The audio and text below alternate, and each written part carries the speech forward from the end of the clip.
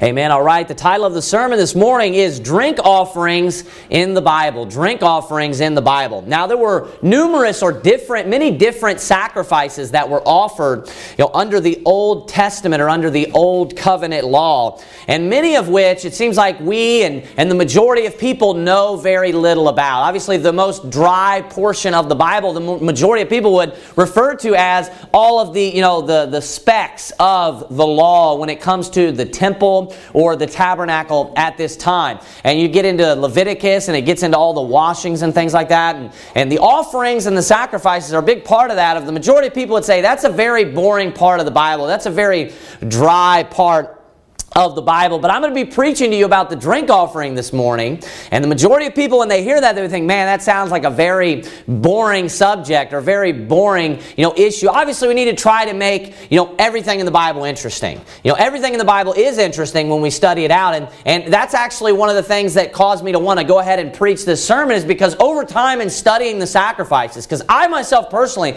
have, in any of the churches that I've attended, I've never really been taught very well, I feel like, on from the pulpit, that is, the sacrifices and how they actually operated, what was the procedure of them. So this morning's sermon, I think that you're going to find it very interesting, all the different aspects of the drink offering, number one. But number two, I want you to know that this is going to be a very exhaustive study on drink offerings in the Bible. When you walk out the door this morning, you're going to understand the drink offerings that much better, and you're also going to understand the sacrifices of the Old Testament, I'm sure, in a much deeper way. As I said, many people have a very shallow understanding of the sacrifices, and I was guilty of this for a very long time, even when I would consider myself somewhat of a Bible student in my life. But we need to study all portions of the Bible, and the sacrifices are a very large portion of what is talked about in the Old Testament. I want you to go to Genesis chapter number 35. Slide your bulletin there in if you haven't dropped it already. In Exodus chapter number 29, the very first mention of drink offerings actually takes place before the Old Covenant was ever given.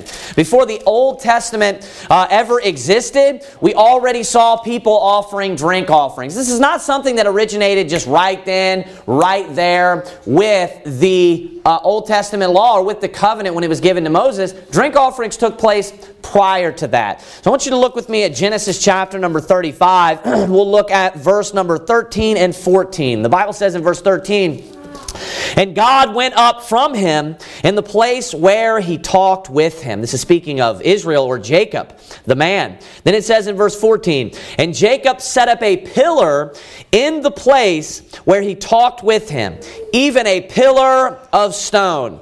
And he poured a drink offering thereon, and he poured oil thereon." So I want you to notice all the way back to Genesis chapter number 35, the patriarch Jacob, when he here speaks with the Lord, he sets up this pillar that's meant to be a memorial or a monument of this area where he actually spoke with God. He had a conversation with the Lord. So he sets this up to remember it. But then he goes further than that, and he offers a drink offering, or he pours the drink offering thereon on the pillar itself, and then he also pours oil thereon. And we're going to see both of these things taking place in the Old Covenant. So notice that this happened even previous to the law being given. Now the second mention is where you were just a moment ago. Exodus chapter number 29. So flip back to Exodus chapter number 29. And we're given quite a bit of information here in Exodus chapter number 29 on the drink offerings. And it kind of gives us a more full understanding of the drink offerings. Now let me say this first before we get into it. There were many different times and days where they would offer sacrifices. Now I was going to say ways and purposes, but this is kind of split, in a couple of different ways, and I'll explain that to you. They had different days and events, as in sometimes they had feasts, right? So they had different events or different days where they would offer these. One reason would be they had feasts that they would offer, drink offerings, sacrifices, all different types of sacrifices and offerings, right? They had the Passover. They had, the Feast of Weeks, right? They had numerous of these that they would, come together. But then they also had the other types of offerings where they could just bring it any time. These were free will offerings. These were the offerings of thanksgiving. And then you also had sin offerings that you as an individual could bring, like a trespass offering. So they have all these different types of offerings. Some of them took place on certain days for feasts or for events like that. But then the other times they would take place in the event of maybe you sinned, in the event of maybe you had a trespass or a vow or something like that. So there are different times and reasons why people would bring these offerings, and there were also different types of offerings, and these are the basic types of offerings. There is the animal sacrifice or the animal offering.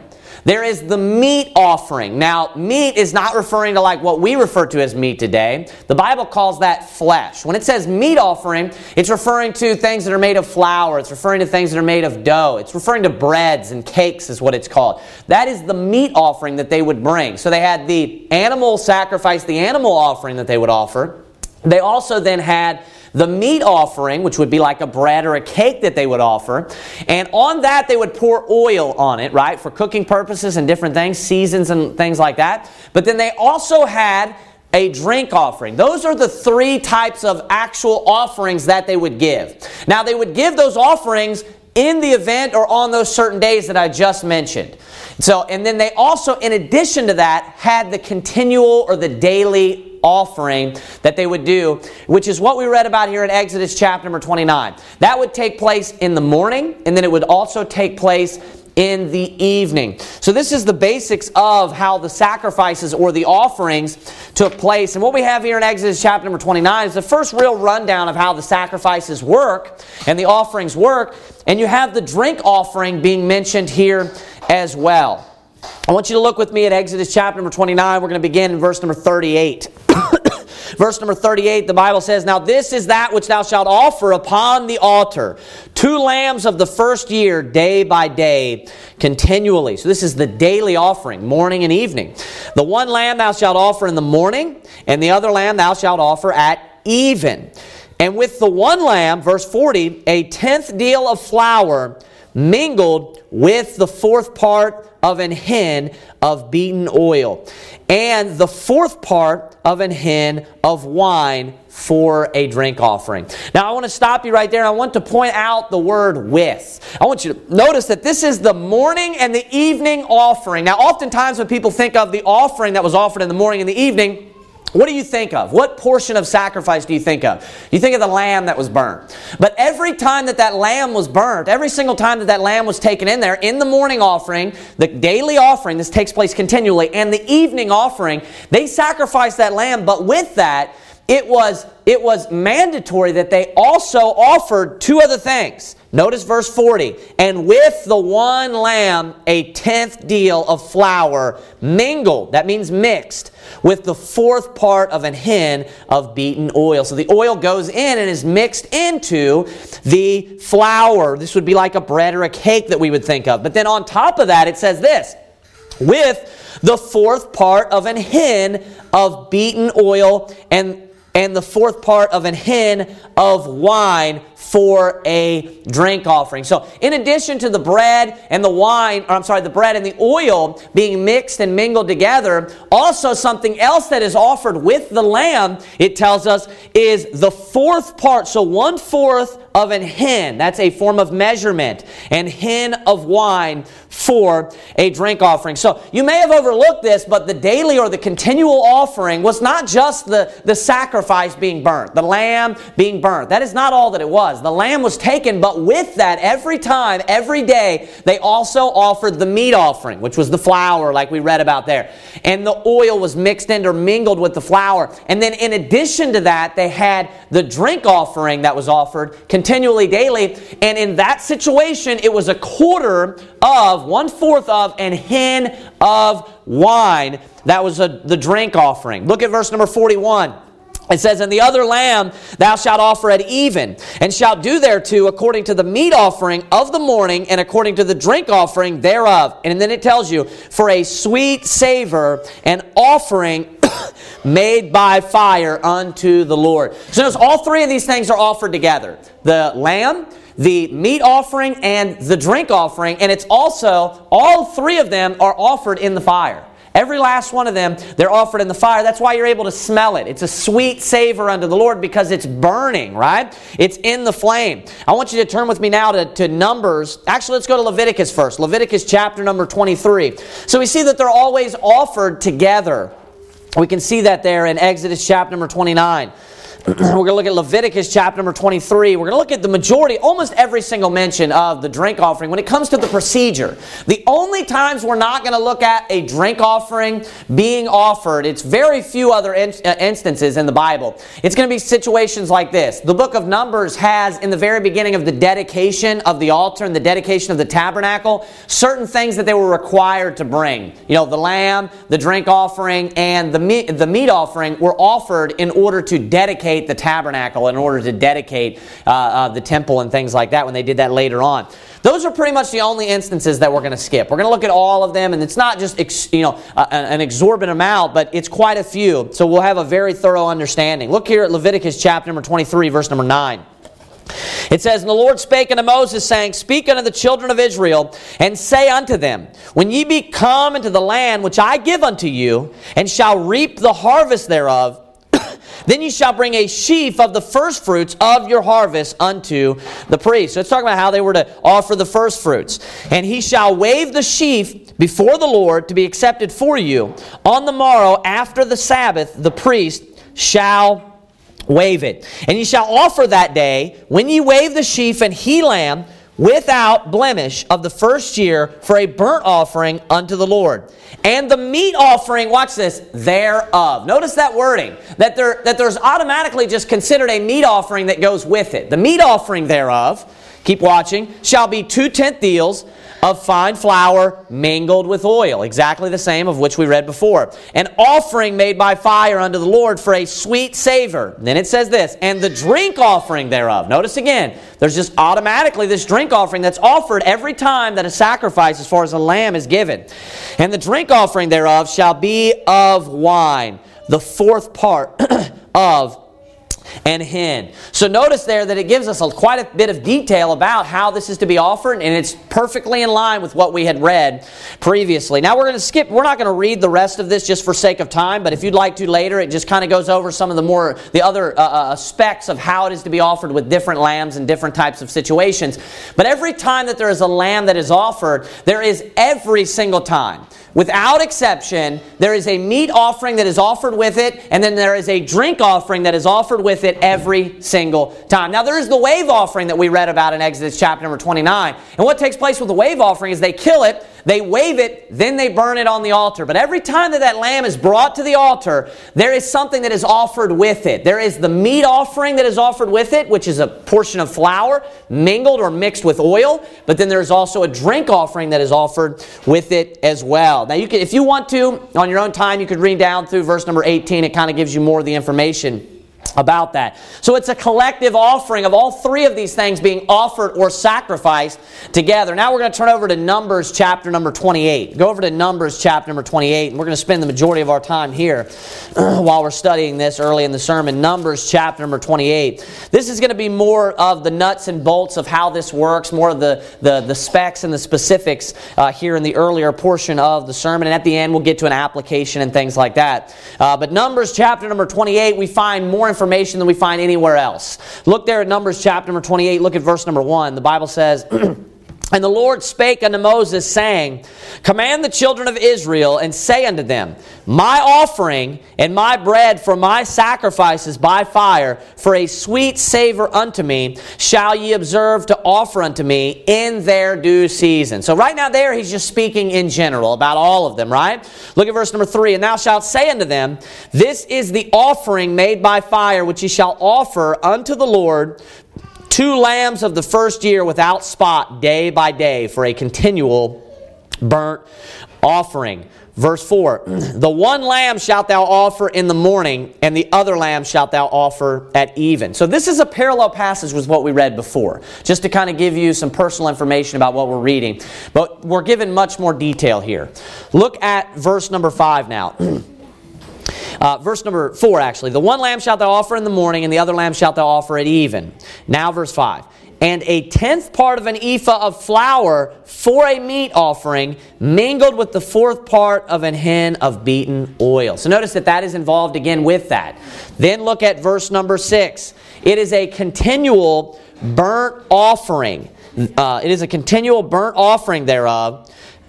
I'm sorry, I lost my spot there. It is a continual burnt offering which was ordained in Mount Sinai for a sweet savor, a sacrifice made by fire unto the Lord. Verse 7, and the drink offering thereof shall be the 4th part of an hin for the one lamb. In the holy place shalt thou cause the strong wine to be poured unto the Lord for a drink offering. Now we're going to stop right here in verse number 7 because there's a ton that we can learn already. Now, if you would have noticed in verse number 9 in Leviticus 23 that I read there for just a moment, it used the wording, their drink offerings. Like they almost are possessive of that. And the reason why is because every single time that there is a sacrifice or an offering, there is a meat offering that is offered with it, and there is a drink offering that is offered with it. Every time that there is a offering that is offered by fire, a burnt offering, and that is virtually every single offering.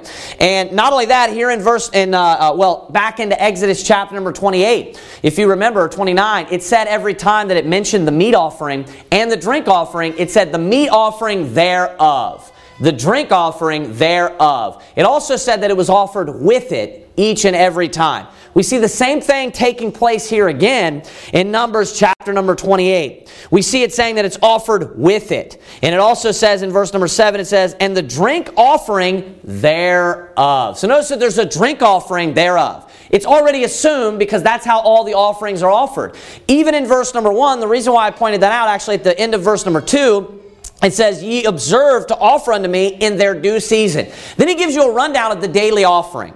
Now, the way that the daily offering is offered is how all the other offerings and all the other sacrifices are offered. If someone brings something that's just going to be a meat offering, it ends up being offered with a sacrifice as well each and every time that it's burnt on the altar. When there is an animal sacrifice of a bullock or a lamb or a ram, they always offer with it, like he's telling them, when you offer that, you also offer at the same time the meat offering and the drink offering. The purpose is to make sure that it has a sweet savor unto the Lord. The Bible talks about that he enjoys these smells. God in heaven has a personality and he likes certain smells. That's why he chose out, if you think about the certain, the certain different fragrances and the oils that have certain types of scents to them, right? He enjoys certain types of smells. And he says, hey, this is the ones that I like. And he says that is a sweet savor unto the Lord. So they don't just burn the flesh. That never takes place in the Bible. What they do is they take the ram or the lamb or the bullock, the animal that they're offering, and then they offer a meat offering with oil. So that has a scent and a flavor to it. And then they also have a drink offering that they offer with it. So this is something that I believe is very much overlooked and not preached on and not explained very well. But every time there's a burnt offering, there's always a meat offering and a drink offering that's offered, with it or thereof, or however you'd like to word that. There in Numbers, I want you to also notice that it says that it is offered in the holy place. So notice that this takes place in the holy place. It takes place at the altar. Look at verse number 7. It says, in the holy place, there in the middle of the verse, in the holy place shalt thou cause the strong wine to be poured out, or to be poured unto. So notice that when this offering takes place, it takes place at the altar. Right at the altar is where this takes place. The one that is in the holy place, not the holiest of all or the most holy. That is where this takes place, in the holy place. When they burn the burnt offering, when they offer this sacrifice, it takes place in the holy place. Not only that, a lot of people don't understand this. If you were to ask the majority of Christians, like, hey, what did they do with the drink offering? What did the priest do with the drink offering? I would say a lot of them would get it wrong. A lot of them would say that they consumed or that they drank of the drink offering. Let me make this extremely clear. This is categorically, unequivocally, you can study it until you're as weary as can possibly be. There is not a single verse in the entire Bible where they drank of the drink offering, ever. Not one time. It actually, and I'm going to show you a verse here in just a moment, where it's very, very clear that they did not. that it actually explains that they did not, outside of the fact that it actually gives them clear instructions in what to do with it. And this is what they do with it. Look at verse number 7. It says, and the drink offering thereof shall be the fourth part of an hin for the one lamb. So notice it's for the one lamb. When the lamb's offered, the drink offering's offered. Then it says this, in the holy place shalt thou cause the strong wine to be poured unto the Lord for a drink offering. So what did they do with the drink offering? Did the priest go in there and start boozing it up and drinking? Because notice it says strong wine. Are they drinking it while they're eating? No, they're not. They're pouring it out unto the Lord. They offer the lamb, they put the meat offering there, and then obviously it's meant to be a sweet savor. So where do you think they pour it? Just into the fire? That doesn't make sense. They pour it all over the flesh. They pour it all over the meat offering that goes on top of it. So if you notice, it's building up. It tells you first the sacrifice is offered. That's the majority, that's the central point. That's the pivotal point of the offering. The lamb, right? That's the main portion of the offering. Then beside it, there's a meat offering that's mingled with oil. Then you take, after you have both of those laid down and set down on the altar, they're burning, then you take the drink offering, a fourth part of an hin of oil, and you pour it all over it. What's the purpose? For the scent, for the smell. It's meant to be a sweet savor unto the Lord. They don't just pour it out over here. They pour it on the fire. They pour it specifically on the fire. And that's why it says this. It says, in the holy place shalt thou cause the strong wine to be poured unto the Lord for a drink offering. That is the only time that the phrase strong wine is found in the Bible at all. You can type it in, do a search. Strong wine, it's never found any other time. Now you have times in the Bible where God talks about, and we're going to look at this, where it's not mingled, it's not mixed, it's not watered down or things like that. But the phrase strong wine, this is the only time that it's used ever. Now when the drink offerings were offered, if you go to the book of Numbers, it one time mentions to you the two different types of drink offerings that you can offer, and it tells you strong drink or wine. Now here we're told that wine is strong wine, right? So we can see that the types that they're supposed to offer is an alcoholic beverage. That's very clear. That's a fermented beverage. And we know very clearly from this passage as well that they're not drinking of it. Of course, we're told, look not thou upon the wine when it is red. It's talking about don't drink of alcohol, right? And then it goes into the effects if you consume it. So it means don't drink of it. Not only that, there is a clear commandment that is given to the priests that if they drink in the holy place, God's going to kill them. So they're not drinking of this. And it's offered in the holy place. We know that without a shadow of a doubt. In addition to that, we're told that they poured it out. So they poured this drink offering on top of everything. And it is a strong wine. What does that mean? It has a high alcohol content, a very high alcohol content. Now, if you pour just water on the fire, what's it going to do? It's going to douse it. That's the perfect word for it, the scientific word for it. It's going to put it out. That's what water does to a fire. It douses it. It puts it out, doesn't it? But if you take something that's a flammable liquid like alcohol, and you take that and you pour that on the fire, what's it going to do? It's going to just enrage it, isn't it? It's just going to cause it to just, grow and to just become, more, fervent, isn't it? It's going to grow is what it's going to do. That's the purpose of the drink offering. So it's dual purpose when it comes to the physical, practical application. It's meant to savor it.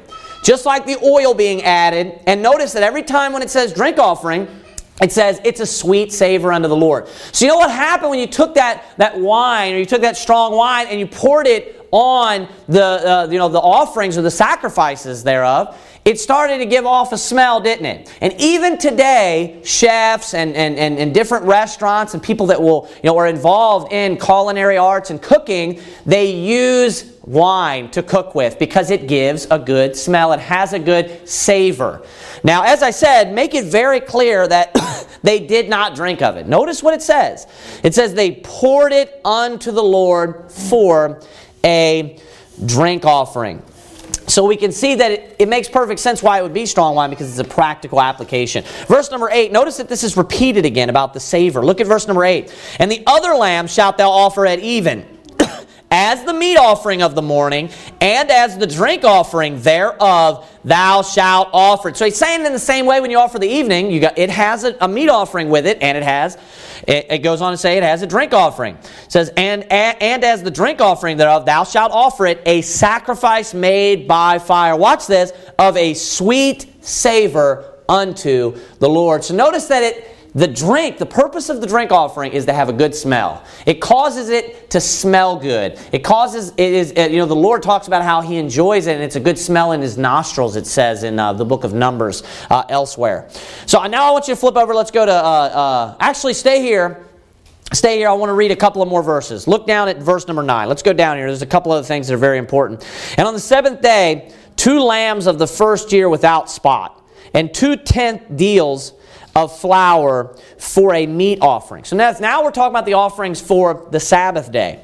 Mingled with oil, and the drink offering thereof. This is the burnt offering of every Sabbath beside the continual burnt offering and his drink offering. So notice that there's a continual burnt offering, and it's offered with the continual meat offering and the continual drink offering. They're always offered with or together, and it is offered with the lamb, and it is poured out upon the fire where the lamb is burning. Let's look at verse number 11. And in the beginnings of your months ye shall offer a burnt offering unto the Lord, 2 young bullocks and 1 ram, 7 lambs of the first year without spot, and 3/10 deals of flour for a meat offering, mingled with oil for 1 bullock, and 2/10 deals of flour for a meat offering, mingled with oil for 1 ram, and a several tenth deal of flour mingled with oil for a meat offering unto 1 lamb, for a burnt offering of a sweet savor, a sacrifice made by fire unto the Lord. So there it mentions the lamb being the burnt offering. It talks about offering the lamb, the ram, and the bullock. And they're all supposed to be offered. The event that's taking place right now is the beginning of months. The beginning of your month. So we went over the daily offering. We went over the Sabbath. Now we're looking at the beginning of months, right? It's going over each of them. And notice they're all the same. Every single time, all 3 are offered or sacrificed together. Now look at verse 14 when it's talking about the drink offerings for the beginning of month. It says, and their drink offerings shall be in half a hin of wine unto a bullock. So shall be in half of an hin of wine unto a bullock, and the 3rd part of an hin unto a ram, and a 4th part of an hin unto a lamb. This is the burnt offering of every month throughout the months of the year. So notice there it gives you different amounts of drink offerings. And if you had been paying attention when it talked about the flour, it did the exact same thing. Because there were 3 different types of offerings that they would offer in the beginning of months. A bullock, which what is a bullock? It'd be a cow, right? Exactly. It's a bull cow. That's what a bullock is. Then you have a ram, right? The ram is the male of the sheep.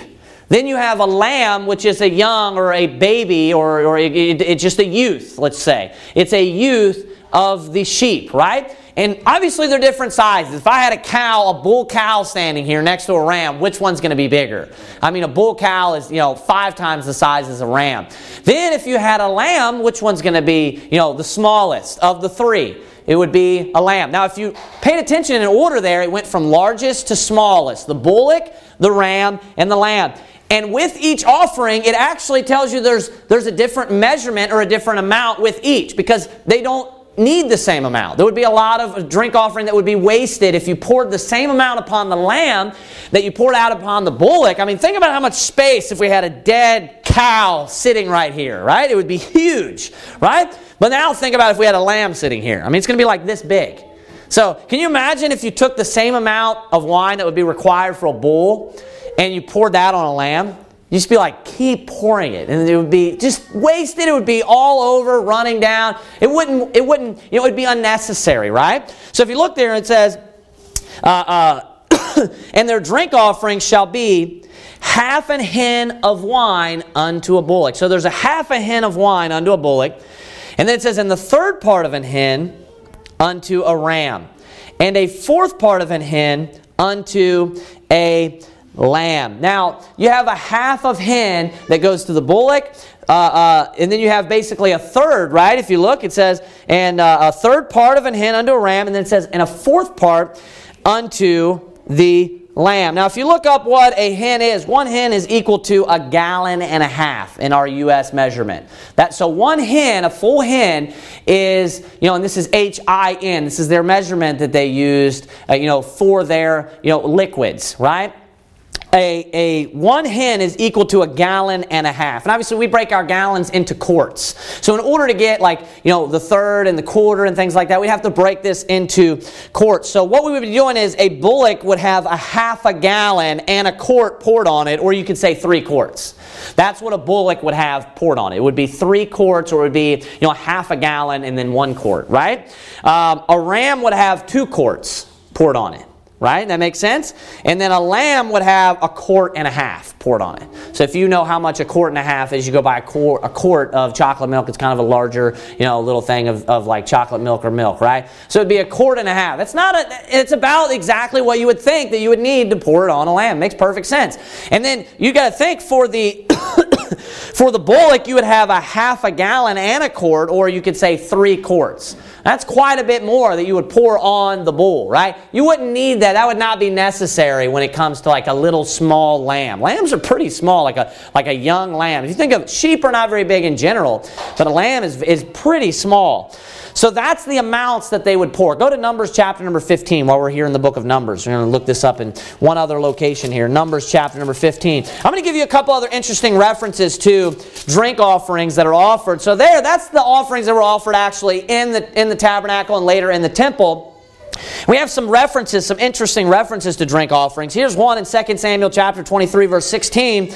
It says, "And the 3 mighty men," these are David's mighty men, "break through the host of the Philistines and drew water out of the well of Bethlehem that was by the gate, and took it and brought it to David." They were encompassed about or encamped, and they weren't able to get out. And David is yearning for the water of the well of Bethlehem, which is his hometown. He's wanting that water. And the 3 mighty men, they break through and they go and they retrieve that water. This is David when he's in his old age, and they bring it back to him.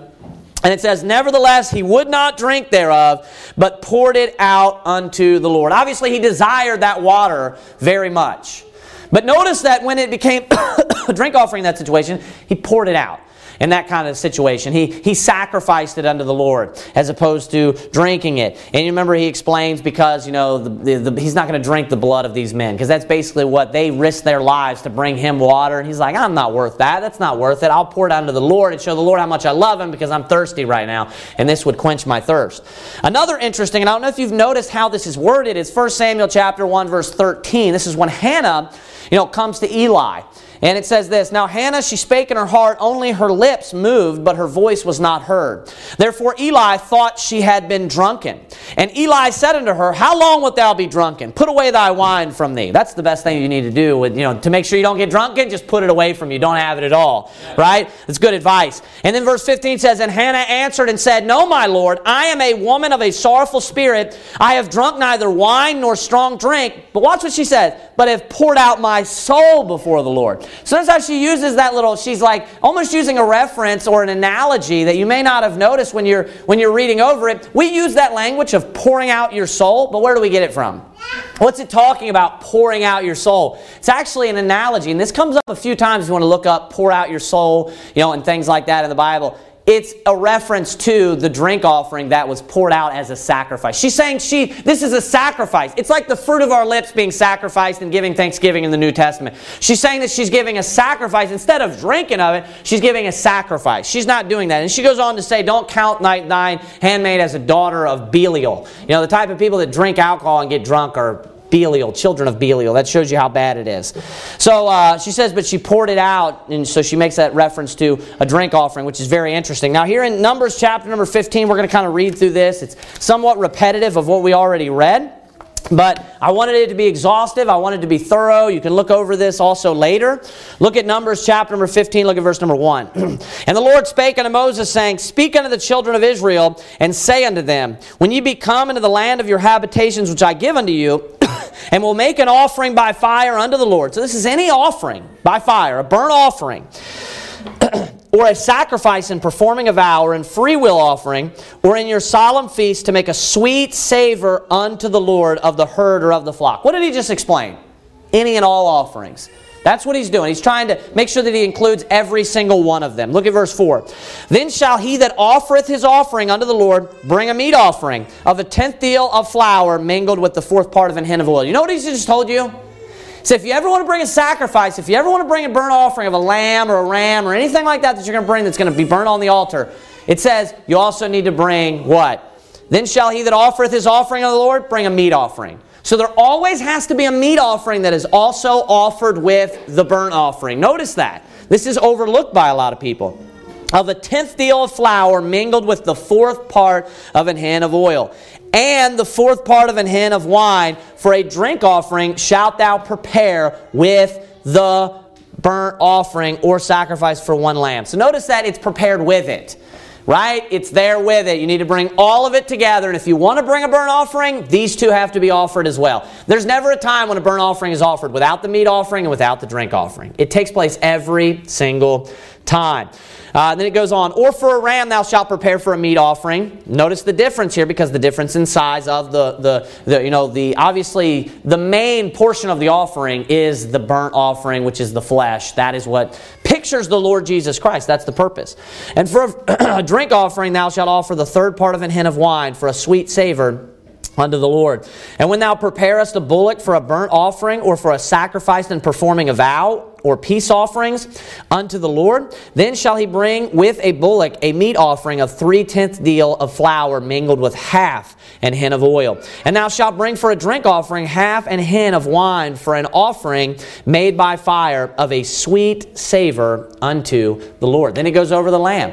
It finishes every time with it being a sweet savor unto the Lord. So what are some of the things that we learned about the drink offering? I want you to go ahead and turn in your Bibles to Deuteronomy 14.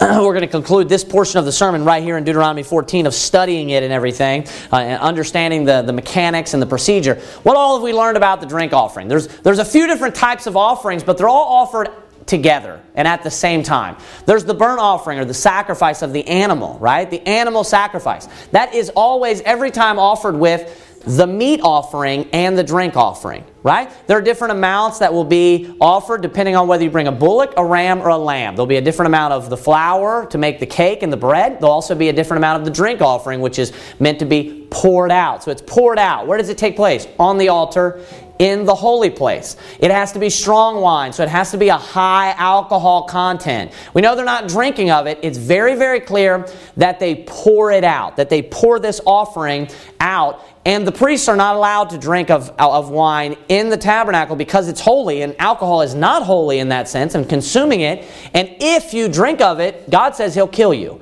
So that shows how bad it is to drink of alcohol. So we learn all these different things about it. It's different types, it's different amounts, depending upon that. It's poured out, it's not drank thereof. So we understand pretty well the different mechanics of it. Now I want to go over something real quick, and I went over this a couple weeks ago, but I want to do it again just because this is the passage that people will turn to try to teach that you can drink alcohol. We're going to go over this quickly, and then we're going to kind of change gears in the end of the sermon. What is that saying? Low battery? 10%. Yeah, my phone is jacked up. I need to get a new phone. So Deuteronomy chapter number 14, look at verse number 22.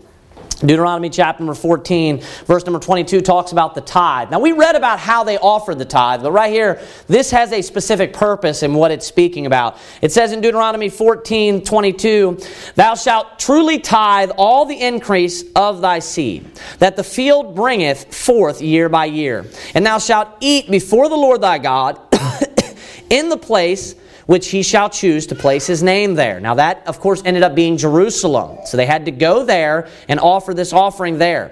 "The tithe of thy corn, of thy wine, and of thine oil, and the firstlings of thy herds, and of thy flocks, that thou mayest learn to fear the Lord thy God always.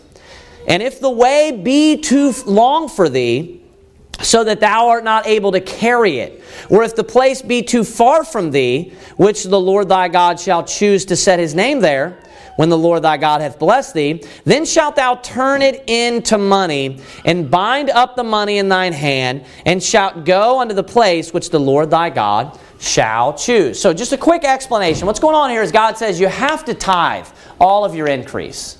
Whatever it is, right? You have to tithe of the herd, of the flocks, the firstlings, the first fruits, everything of the field. You have to bring 10%, God says. And you need to bring it where God chooses to set His name. In this place, of course, the tabernacle, or in this case, the tabernacle was set up in Jerusalem. So they were mandated to bring their tithe to Jerusalem. They couldn't just offer it locally there wherever they were in Dan, or maybe if they were way down in south in Beersheba, right? They had to offer it in Jerusalem. So some people are going to be further away from Jerusalem than others. But he says, hey, you need to bring it no matter what. And he's saying, and if it does so happen to be in your case where, it is very far for you, and logistically and practically it's not possible for you to bring it there, it's not physically practical, then what you can do is what he's explaining here. This is the whole purpose of the passage, is you can take whatever you have and you can turn it into money. Saying you can take it and you can sell it to somebody and get the money's worth. What's the equivalent when it comes to your local currency or gold or whatever they have? Then you take that money, that currency, and you go to Jerusalem. And then it says this, when you get to Jerusalem, it says in verse number 26, and thou shalt bestow, it means give, that money for whatsoever thy soul lusteth after, for oxen or for sheep, or for wine, or for strong drink, or for whatsoever thy soul desireth. And thou shalt eat there before the Lord thy God, and shalt rejoice, thou and thy household. Then it says in verse 27, and the Levite that is within thy gates, so the Levite that maybe lived in Beersheba, if they lived in Beersheba, because the Levites lived in the suburbs around each tribe. The Levite that is within thy gates, thou shalt not forsake him, for he hath no part nor inheritance with thee. Saying you have to bring him with you when he comes, and he's going to offer this with you. And it says that they're going to offer this offering. Now, what people will twist and they misunderstand is verse number 26 when it says, and thou shalt bestow that money for whatsoever thy soul lusteth after. What does the word lust mean, number one? Want, desire, right? Even the Bible uses the word covet. The Bible talks about coveting prayers, right? This is all that this word means. People, for that reason, misunderstand it, because when we use the word lust today, it's normally used in a totally different context and with a different connotation. The Bible uses the word lust for just like desire or want. Whatever you want, that's what it means.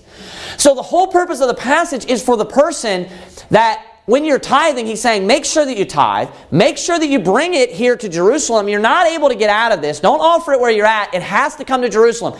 And okay, if it's too far, then you need to change it and turn it into money. This is the point of the passage. But then when you get back there to Jerusalem with your money, this is what he's answering. You don't have to get exactly what you had before. He mentions the tithe of your increase, the tithe of your field, the tithe of the flock and of the herds. He's saying when you get there, you can just purchase whatever you want. To do what with? Now let me make this very clear to make sure we're understanding the passage. What are they doing with it?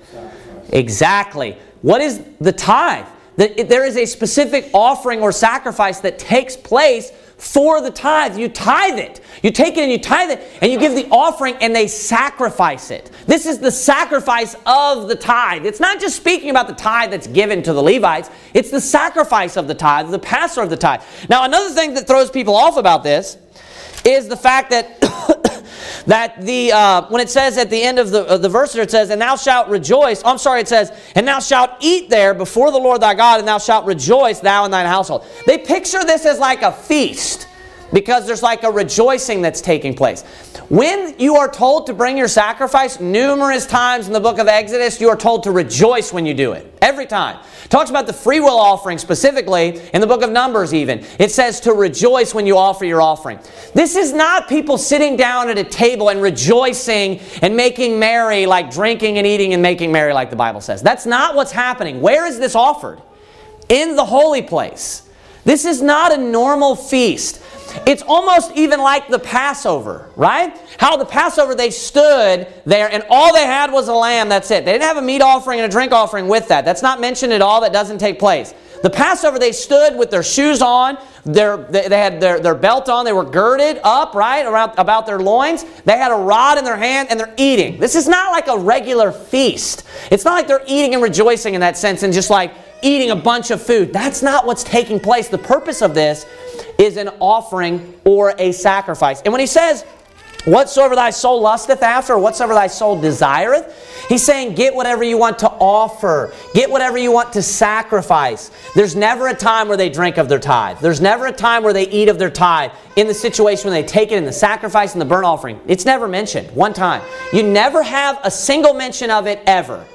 And not only that, and I said I was going to point this out to you, Exodus 29 clearly, when speaking about the offering and the type of the offering that the tithe is given, it even gives us information in Exodus chapter number 29 where we were reading earlier. It tells you very clearly that they eat of the lamb and of the meat, but it never mentions the drink offering. Why? Because they only bring a hen of a quarter of an hin. And what do they do with it? Thou shalt cause the wine to be poured out. They don't drink of it. The meat offering they eat of, which is the bread. The lamb they eat of, which is what? The flesh, right? Look at what it says in Exodus 29. I believe it's look at verse 31. And thou shalt take the ram of the consecration and seethe his flesh in the holy place. And Aaron and his sons shall eat the flesh of the ram and the bread that is in the basket by the door of the tabernacle of the congregation. And they shall eat those things wherewith the atonement was made to consecrate and to sanctify them. But a stranger shall not eat thereof because they are holy. Notice how it's repetitive in what they eat and what they consume and what they take in. What did they eat? They ate the lamb. They ate the ram, right? They ate the flesh. What else did they eat? The bread. And it says, and they shall eat those things. Uses that exact wording. Why isn't the drink offering mentioned? Why does it say, and they shall drink the drink offering? Why? Because they don't drink it. They pour it out. That's the purpose of the drink offering. They pour it out. Why was it alcoholic? Because it's flammable, and because they get, what do they get from it? They get the flavors from it, the sweet savor. There's never a time ever in the Bible where they drink them. So if we want to know what's taking place in Deuteronomy 14, number one, read the context, because it explains to you why it's saying, whatsoever thy soul lusteth after. When you look at the list that's there in Deuteronomy 14:22, 26. It says for oxen or for sheep or for wine or for strong drink. Do you know what it's mentioning? The things that they're allowed to offer. They can't just buy, could they buy a pig and offer that? No, of course not. They're allowed to offer these things. These are things that they're permitted to sacrifice. It's saying whatever you want to sacrifice, you can buy whatever you want to sacrifice. You don't have to get exactly what you want.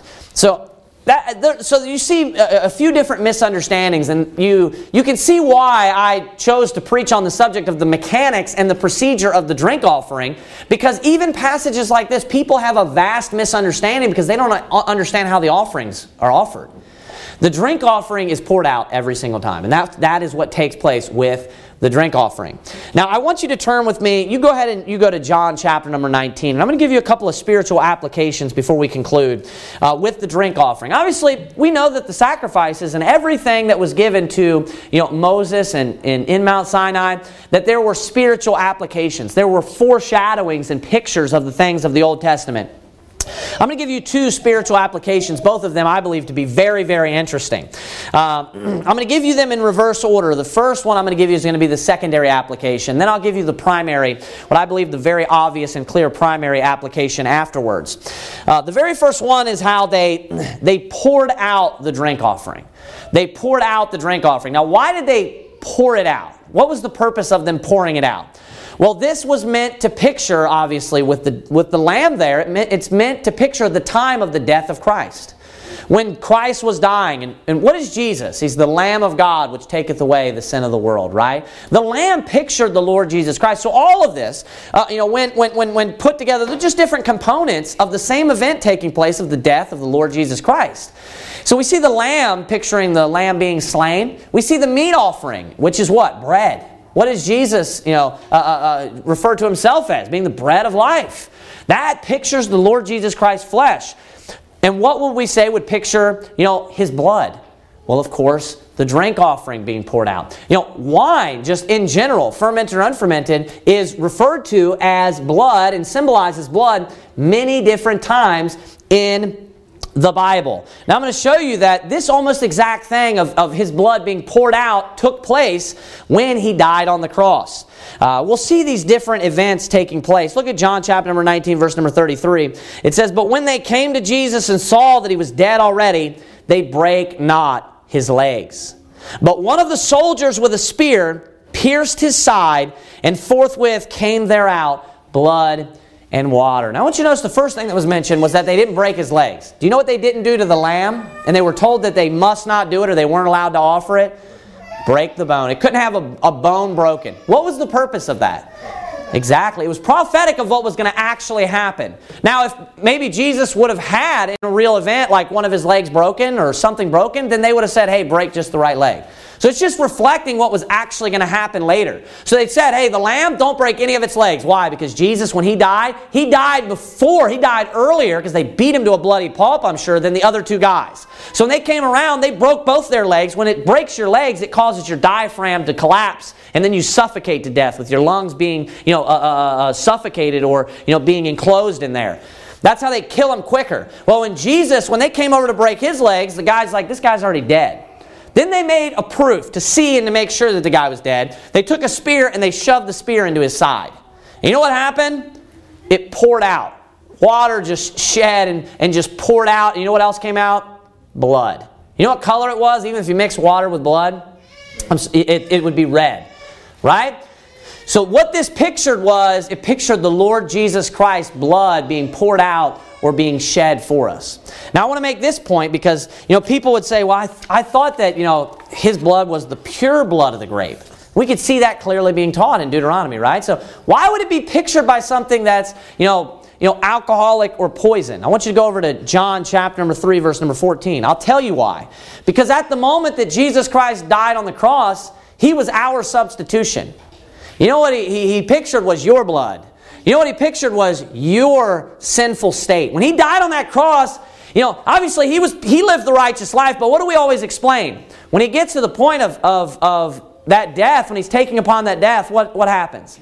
He bore our sins in his body. God laid upon him all of our sins. That's the reason why he was going through that. It was like I was dying on that cross because I'm sinful and I don't deserve eternal life, everlasting life. I'm not righteous. He was righteous. But there was a trade-off that took place where he all of a sudden is my substitute. And now when he's on that cross, you know what he is?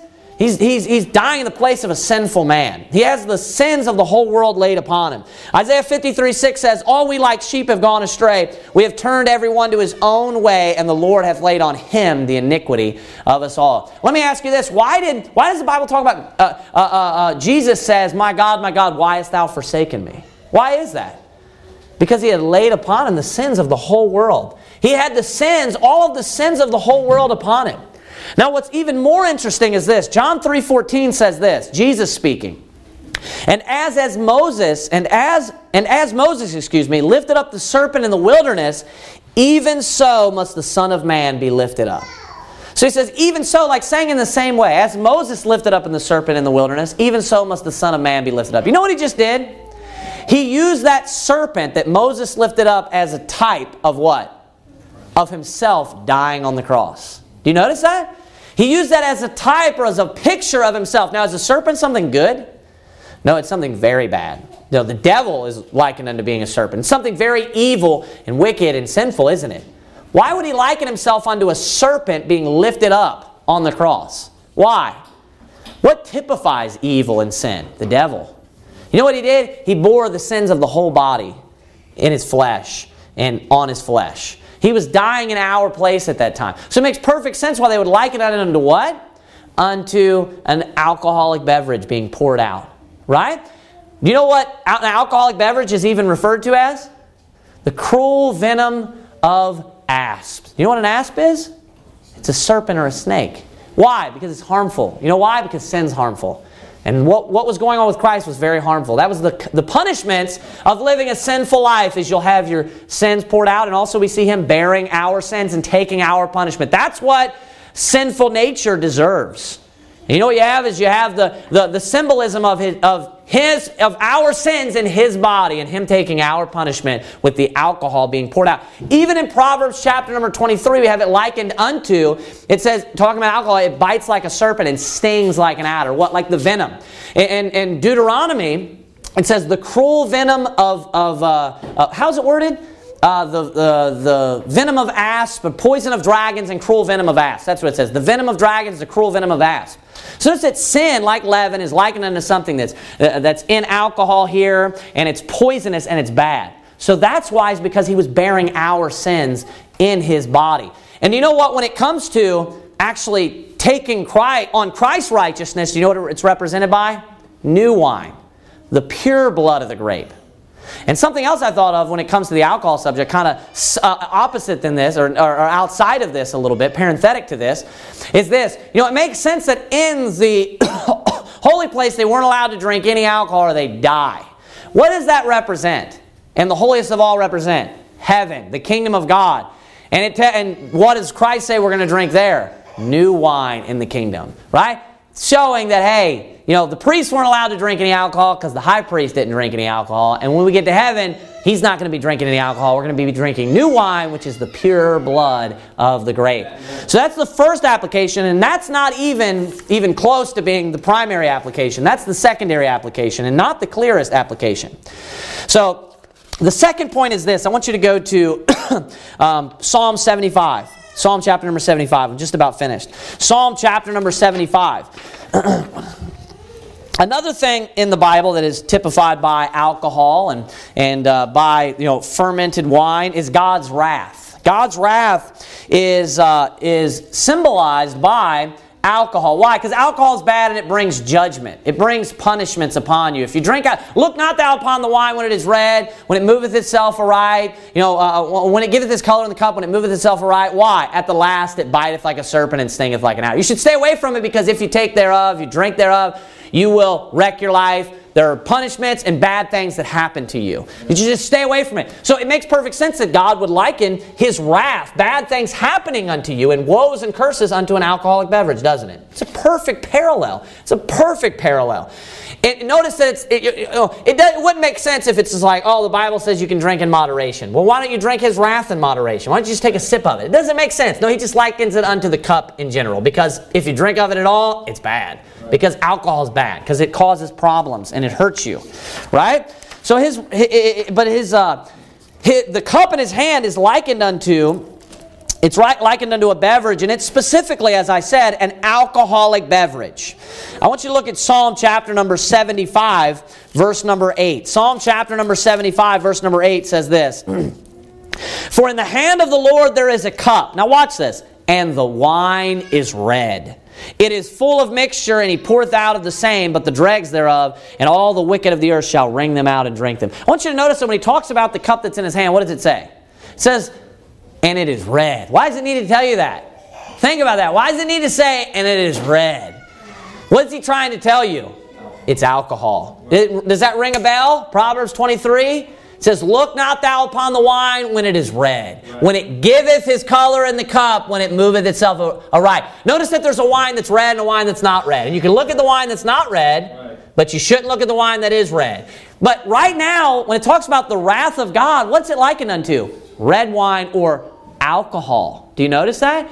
God's wrath is likened unto alcohol all throughout the Bible. I'm going to give you a few examples. Jeremiah 25:15 says, For thus saith the Lord God of Israel unto me, Take the wine cup of this fury at my hand, and cause all the nations to whom I send thee to drink it. And they shall drink and be moved and be mad because of the sword that will send among them. That I will send among them. Isaiah 51:17, Awake, awake, stand up, O Jerusalem, which hast drunk at the hand of the Lord of the cup of His fury. Thou hast drunken the dregs of the cup of trembling, and wrung them out. Thus saith the Lord, thy Lord, the Lord and thy God, that pleadeth the cause of His people. Behold, I have taken out of thine hand the cup of trembling, even the dregs of the cup of my fury. Thou shalt no more drink it again. Lamentations 4:21. Rejoice and be glad, O daughter of Edom, that dwellest in the land of Uz. The cup also shall pass through unto thee. Thou shalt be drunken, and shalt make thyself naked. Habakkuk 2:16. Thou art filled with the shame for glory. Drink thou also, and let thy foreskin be uncovered. The cup of the Lord's right hand shall be turned unto thee, and shameful spewing shall be on thy glory. Over and over again it talks about the cup that's in the hands of the Lord. The cup of the Lord's right hand. He's got a cup in His hand, and it's red. It's alcoholic, and it's bad. And when He pours it out on you, what does it represent? It's God's wrath being poured out on you. I want you to notice that. And not only that, I don't know if you ever thought about this, but the vials in the book of Revelation. What is He pouring out when He's got a vial? What's a vial? It's a container that has a juice in it.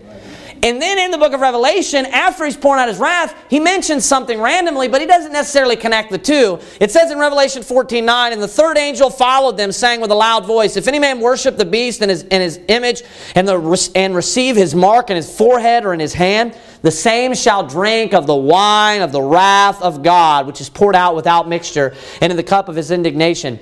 And he shall be tormented with fire and brimstone in the presence of the holy angels and in the presence of the Lamb. That's talking about the vials. It's talking about them being punished. And then furthermore, notice how it talks about them in hell being burned, and that is a part of the wrath of God. Revelation 16:19 also talks about the cup of the wine of the fierceness of His wrath. So that's what that all represents.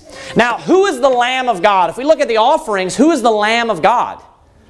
Right? Jesus Christ. If we look at all the sacrifices and the offerings, and we had to pick one that was in the core sense representing the Lord Jesus Christ, which is it? It's the Lamb.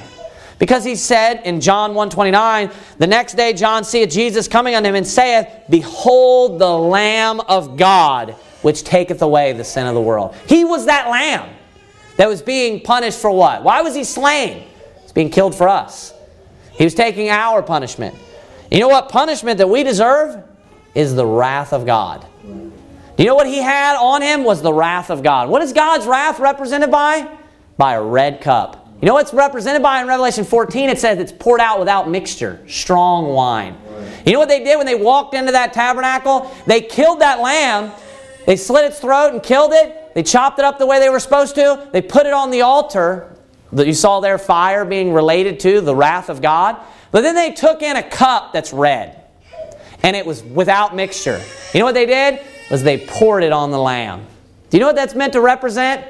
He's taking the wrath of God for me and for you. Right. He was taking the punishment of all of mankind. So you say, why is it alcoholic? Because God's wrath is likened unto alcohol because it's not something good. Right. And then they poured it out on top of Him. And He was taking the wrath of God for us. So you study these, you think, the drink offering is not that interesting. It's super interesting. Yeah. And you study the Bible, and not only that, these things are avoided, and it causes problems for people when they don't actually understand, hey, it's not something that you drink, it's something that's poured out. And without the understanding of the mechanics and how this actually took place as far as the procedure, you wouldn't have understood all of these different types and symbols that are in the Bible there for you and to grow off of, right? We're ending in Philippians chapter number 2. We're going to end right now. Philippians chapter number 2. I want to give you an application for yourself and for me, a good application to end with. And keep in mind what I just said, how without the understanding of how the offerings and the sacrifices took place, there are things in the Bible that you will not understand. The Bible's a very deep book. The world, without being saved and having the Spirit of God in them, without ever, then reading it, even Christians without reading it, they may think, oh man, the Bible's a boring book. There's nothing really in there. The Bible's an amazingly deep, deep book. And it proves to be written by, the hand of God, guiding the men that wrote it down over and over and over again the more that I study and the more that I learn. Yeah. Once you look at Philippians chapter number 2, verse number 16, it says this, holding forth the word of life, that I may rejoice in the day of Christ. What's he talking about, the day of Christ? Day of judgment. The day when He comes back, right? It says this, and rejoice, and he says, that I have not run in vain, neither labored in vain. Now look at verse 17. Yea, and if I be offered upon the sacrifice and service of your faith, I joy and rejoice with you all. For the same cause also do ye joy and rejoice with me. I want you to look at verse number 17 a little bit closer. You may have read over this many times, but notice what he says. Yea, and if I be offered, watch this, upon the sacrifice and service of your faith. Notice how what he's referring to is an offering, and then he says it's offered, watch this, upon the sacrifice. What's he talking about? What in the Old Testament sacrificial system was referred to as an offering every single time? The drink offering. And you know what they did with the drink offering? It was the only thing that was offered upon something. And you know what it was offered upon? The sacrifice. You know what Paul is very subtly, and the Holy Spirit is very subtly, kind of throwing a bone to there and making a reference to there? How the drink offering was offered upon the sacrifice in the Old Testament. And without the understanding of how the drink offering actually took place and that it was offered on the sacrifice and on the lamb, you have a little truth here that you would never really truly understand. You would read right over it. Just blow right over your head. So he's clearly making a reference to the drink offering being offered upon their sacrifice. And what we can learn from this is this. On the day of Christ, he's talking about when Christ comes back. He's talking about His works being tried. And when He comes back, He talks about, behold, I come quickly, my reward is with me. Right? To give to every man according as his work shall be. He's talking about His works and how He's going to be rewarded from the Lord. And a lot of times in our lives, personally, when we think about how we're going to be rewarded, what do we measure it by? How much soul winning am I doing? How much prayer am I doing? How much am I reading my Bible? We measure it upon our own personal growth. You know, one theme that is ignored by many, many people in the Bible is that a lot of times your rewards are based upon how well you're helping other people. That's very, very often. Paul calls other people, other churches, his crown elsewhere. And a lot of times when we think about how God is going to reward us and how Christ is going to reward us, we think about our own personal growth. You know, one thing that we ignore a lot is how we are a drink offering, if you will, that's poured out upon other people's sacrifice. And what was the purpose of the drink offering? It was added in addition to the burning sacrifice already. What was the purpose? It was to help the sacrifice smell better. It was to further or benefit the sacrifice that we were poured out upon. They were the main course. And sometimes we just focus on our own Christianity all the time, and we forget about everybody else's Christianity. But that's something that you're going to be judged by when you stand before Christ. And one of the things you'll receive rewards for and receive crowns for is how well you were able to further other people's Christianity. And what Paul's referencing here, and the reason why it's important, is he's like the drink offering poured out upon their sacrifices and the work that they do, and the service of their faith. And you know, what you can do is being that drink offering, what does the drink offering do to it? It makes it smell a little better to God. Think about that. It causes it to have a little bit more of a sweet savor. Don't you want your Christian, even just in a selfless sense of loving your brethren, don't you want your other brothers and sisters in here to do better for God and to further their Christianity? Don't you want other brothers and sisters that you can think about in here, you know, and other even brothers and sisters in other churches, when they stand before God and you have to watch that, don't you want them to do well and to receive rewards and God to be pleased with them? You're going to be judged based on that with the opportunities that you have. You're going to be offered also based upon how they did. Don't you want them to smell good to God and have a good sweet savor? Because that's what the wine, the drink offering, adds when it's offered upon the sacrifice. It helps them smell better to God. You know what else it does? It's flammable. Think about that. Do you know what that represents here? And there's deep things in here. You can study this and see what Paul's getting at. What did it cause when they took the drink offering and they poured it out on the fire? It ignited the fire. Do you know what you can do? You know, one of the things where zeal comes from in a church is collectiveness. That is where zeal comes from in a church. That is for sure what causes one person to be zealous is another person zealous. And what causes the other person to be zealous is vice versa. So you're working off of each other. I'm working off of you. And obviously the leader stands up, and I can preach as zealous as can possibly be. But the church, there's more of you than there is of me. And what will ignite someone else's fire is your fire. And what will ignite the other person's fire is yours. You know what you need to you need to be the drink offering that's poured out on somebody else's sacrifice. You need to try to further another brother or sister's Christianity and get them to do more for God, because God's going to judge you based on that. You can get rewards for how well you helped other brothers and sisters in their Christian growth. So we can't be obsessed with our own Christian growth all the time. We need to also care about and think about our other brothers and sisters in Christ. You know, we could try to ignite that fire even more so, or again, for other brothers and sisters in Christ. We could try to be the drink offering that helps them smell a little bit better in the nostrils of God. And He loves and desires that sweet savor. So when we look at rewards, when we look at the day of Christ, don't just focus on and think about how God's just going to judge you, because it's not just going to be based on how you did in your own Christian life. It's also going to be based on how you were able to benefit other people. And that's all the drink offering did. It was just like a side note, kind of. That takes humility. It was just like an additive. You know what the main course was? The sacrifice.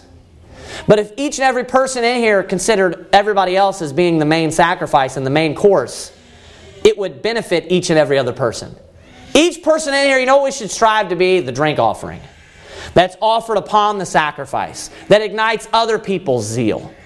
That ignites their fire and causes their fire to burn more and longer. And also that causes them to smell better in the nostrils of God. I'll end on this last note.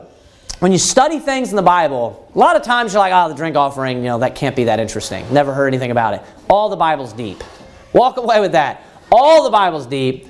All the Bible is interesting and cool, and that's why you're supposed to study the Bible. And you can learn things from every aspect. So never look at something that you're like, the drink offering, that's not interesting.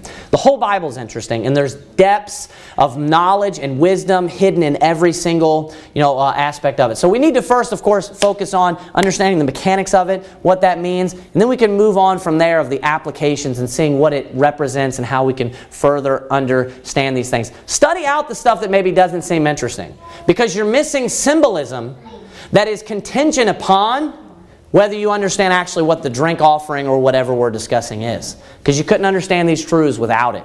Be a drink offering unto your brother and sister in Christ. Let's bow our heads and have a word of prayer. We love you, dear Lord. We thank you for everything you've done for us, Heavenly Father. We ask you to bless our church, bless everyone in it. Just help us to be a drink offering that's poured out, dear Lord, and to ignite the flame in our other brothers and sisters in Christ, and that we would care about them, and everyone would esteem other better than himself. We love you so much. We ask you that you would bless this day, bless the soul winning that's going to take place, bless our church as a whole, help us to grow, help us all individually to grow and to strengthen ourselves and other people. We love you so much, and be with us. And in Jesus Christ,